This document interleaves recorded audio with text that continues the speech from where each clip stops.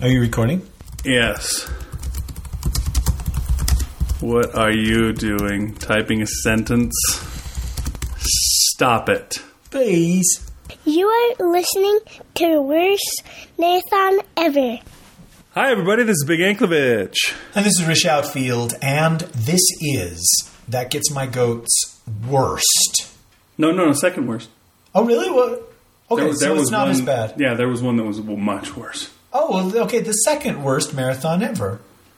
That's right. Today, and throughout the course of this marathon, we've been going through the rules of Pixar storytelling. So that was rule number 8. What do you think? I agree. Let's look at Ratatouille on that one. I do remember at least one of those in Ratatouille because it was all about food. Rule number 8. Finish your story. Let go, even if it's not perfect. In an ideal world, you would have both, but move on. Do better next time. Again! That's a really interesting rule because that sounds a whole lot like a Dean Wesley Smith / Heinlein / Ellison rule. When you finish your story, move on. Don't rewrite, which is weird because she already said to rewrite in an earlier rule. But, yeah, that's, write a better story next time. Apply what you learned in your next story. Don't go back and polish and polish and polish and polish and polish until it doesn't resemble anything. But read it again. That's why I shouted again. Oh, okay. Yeah, it's kind of a weird rule. I'm not...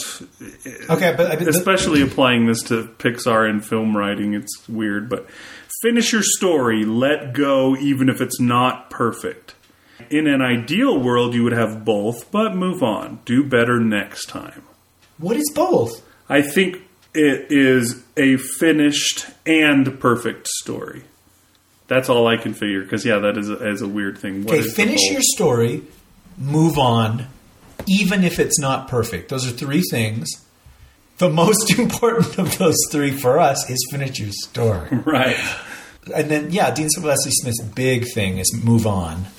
And even if it's not perfect, okay, that one is hard. I know we've talked about it, but reiterate what he says about going back and rewriting and a second draft and then a third draft. And don't keep polishing. His thing is that you have a voice that's your special, the thing that makes your story sound like it's written by you and not written by anybody else.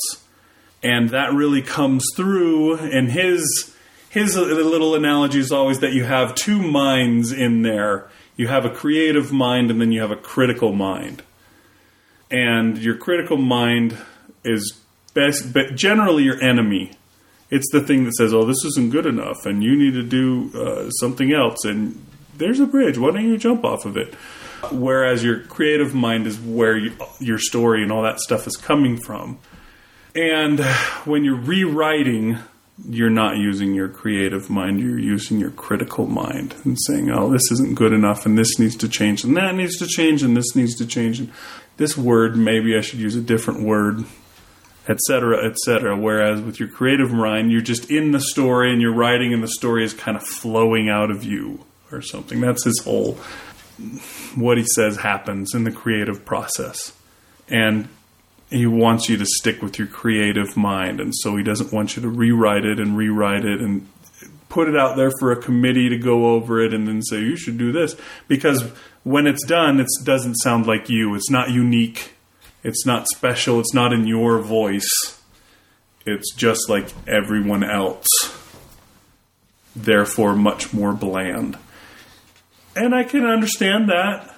And I like it because it seems like less work to just write the story and then be done with it. And you can look at it and see things and say, oh, this is what's weak.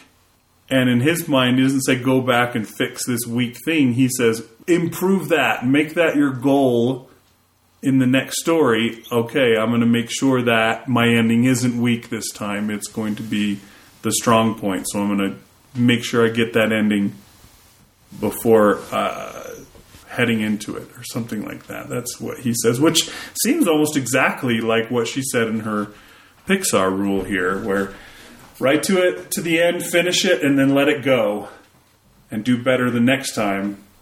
And just, I guess, write, because writing is where you get that practice.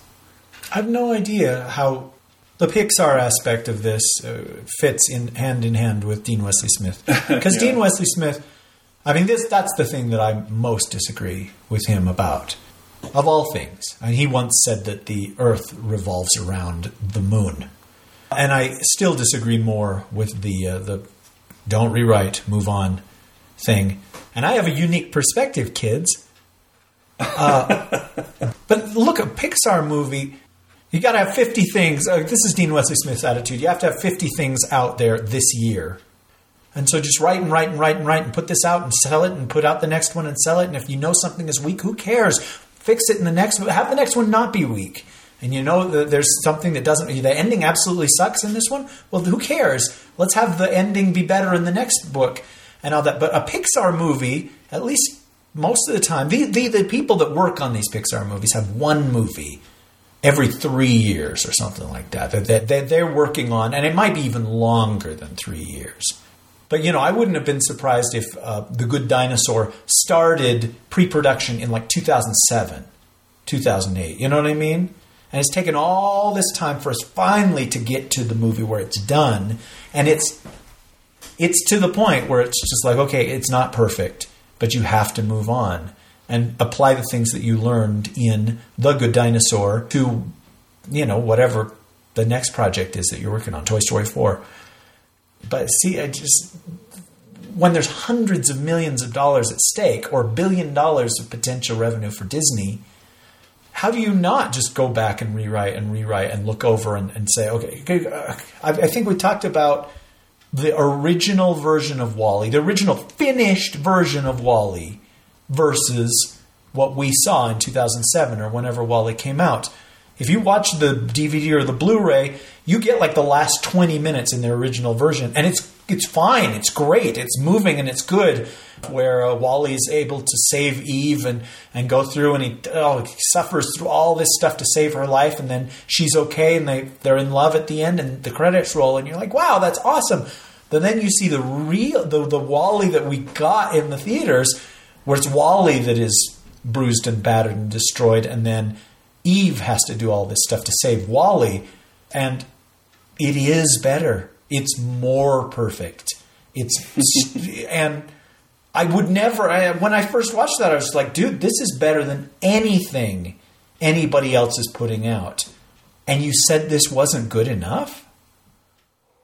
Anyway, so I guess I'm disagreeing, but you have to move on at some point. Otherwise, these movies would take 10 years to come out. Yeah, it'd be like fudging Avatar 2, which will be a decade after Avatar 1 by the time it finally comes out. Yeah, I think it is kind of like that. I think that's what they're saying is sooner or later you have to give it up and move on. You know, with Pixar, they have a release date, and so you get it ready for the release date, and you can't just be like, oh, well, I know it's supposed to come out in July, and we've had all this trailers that say July, but let's just bump it to December, because I think we might be able to make it a little better if we have another 6 months. They're going to say, yeah, sorry, Good Dinosaur comes out 6 months from now, so you can't make it a little better. You're just going to have to go with Inside Out as you have it. And that's just good enough, and you can improve the next one. But yeah, one of his rules is, you know, publish your stuff, which I think kind of goes along with that. You know, you got to publish it. You can't just, you know, oh, this is really good, but I think I might be able to make it better. You got to put it out there. Eventually, you just got to let it go. You're not writing the stories for yourself. You're writing the stories for everyone, and they need to just go out there, and then you just need to move on.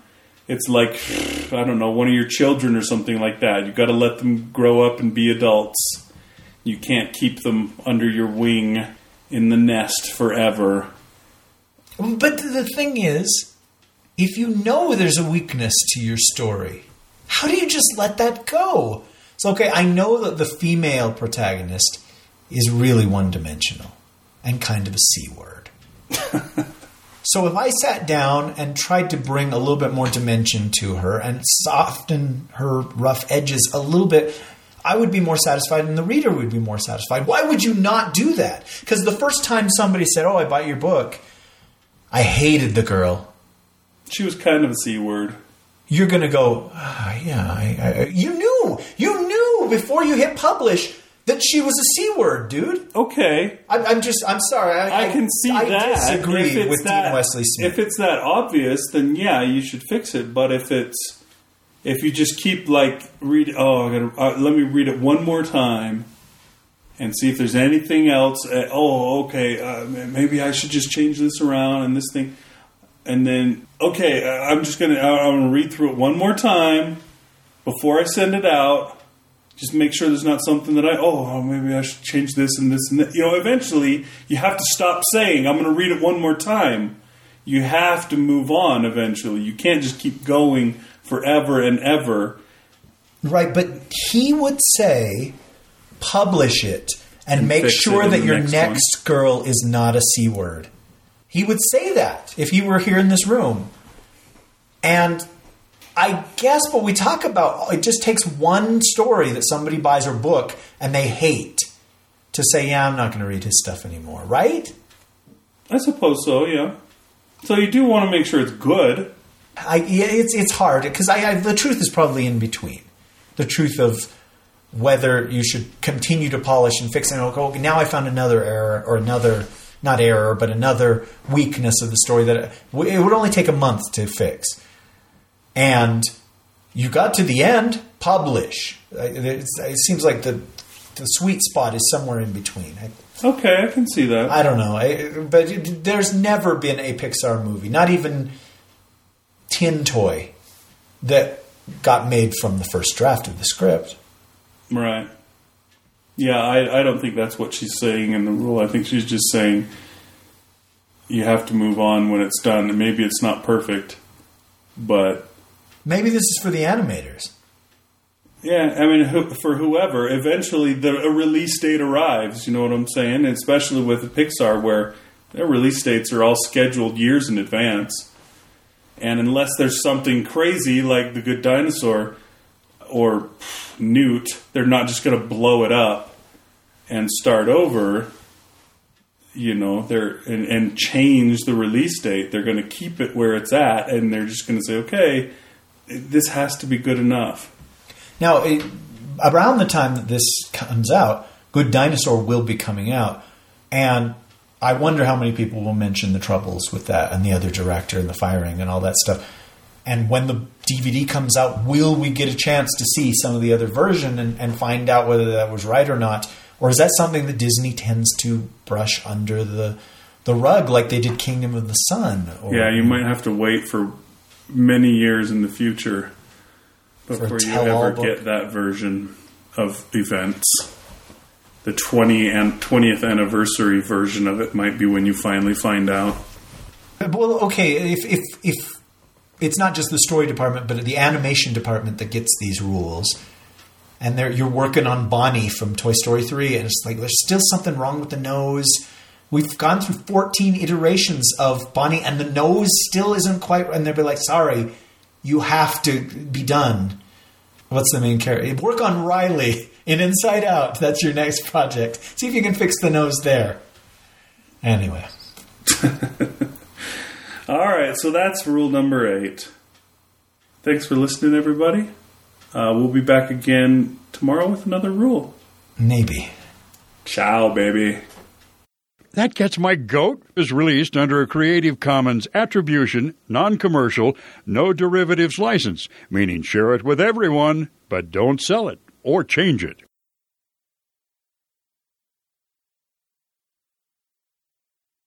And that's just good enough, and you can improve the next one. It's kind of, I guess, like that. And that's another one of those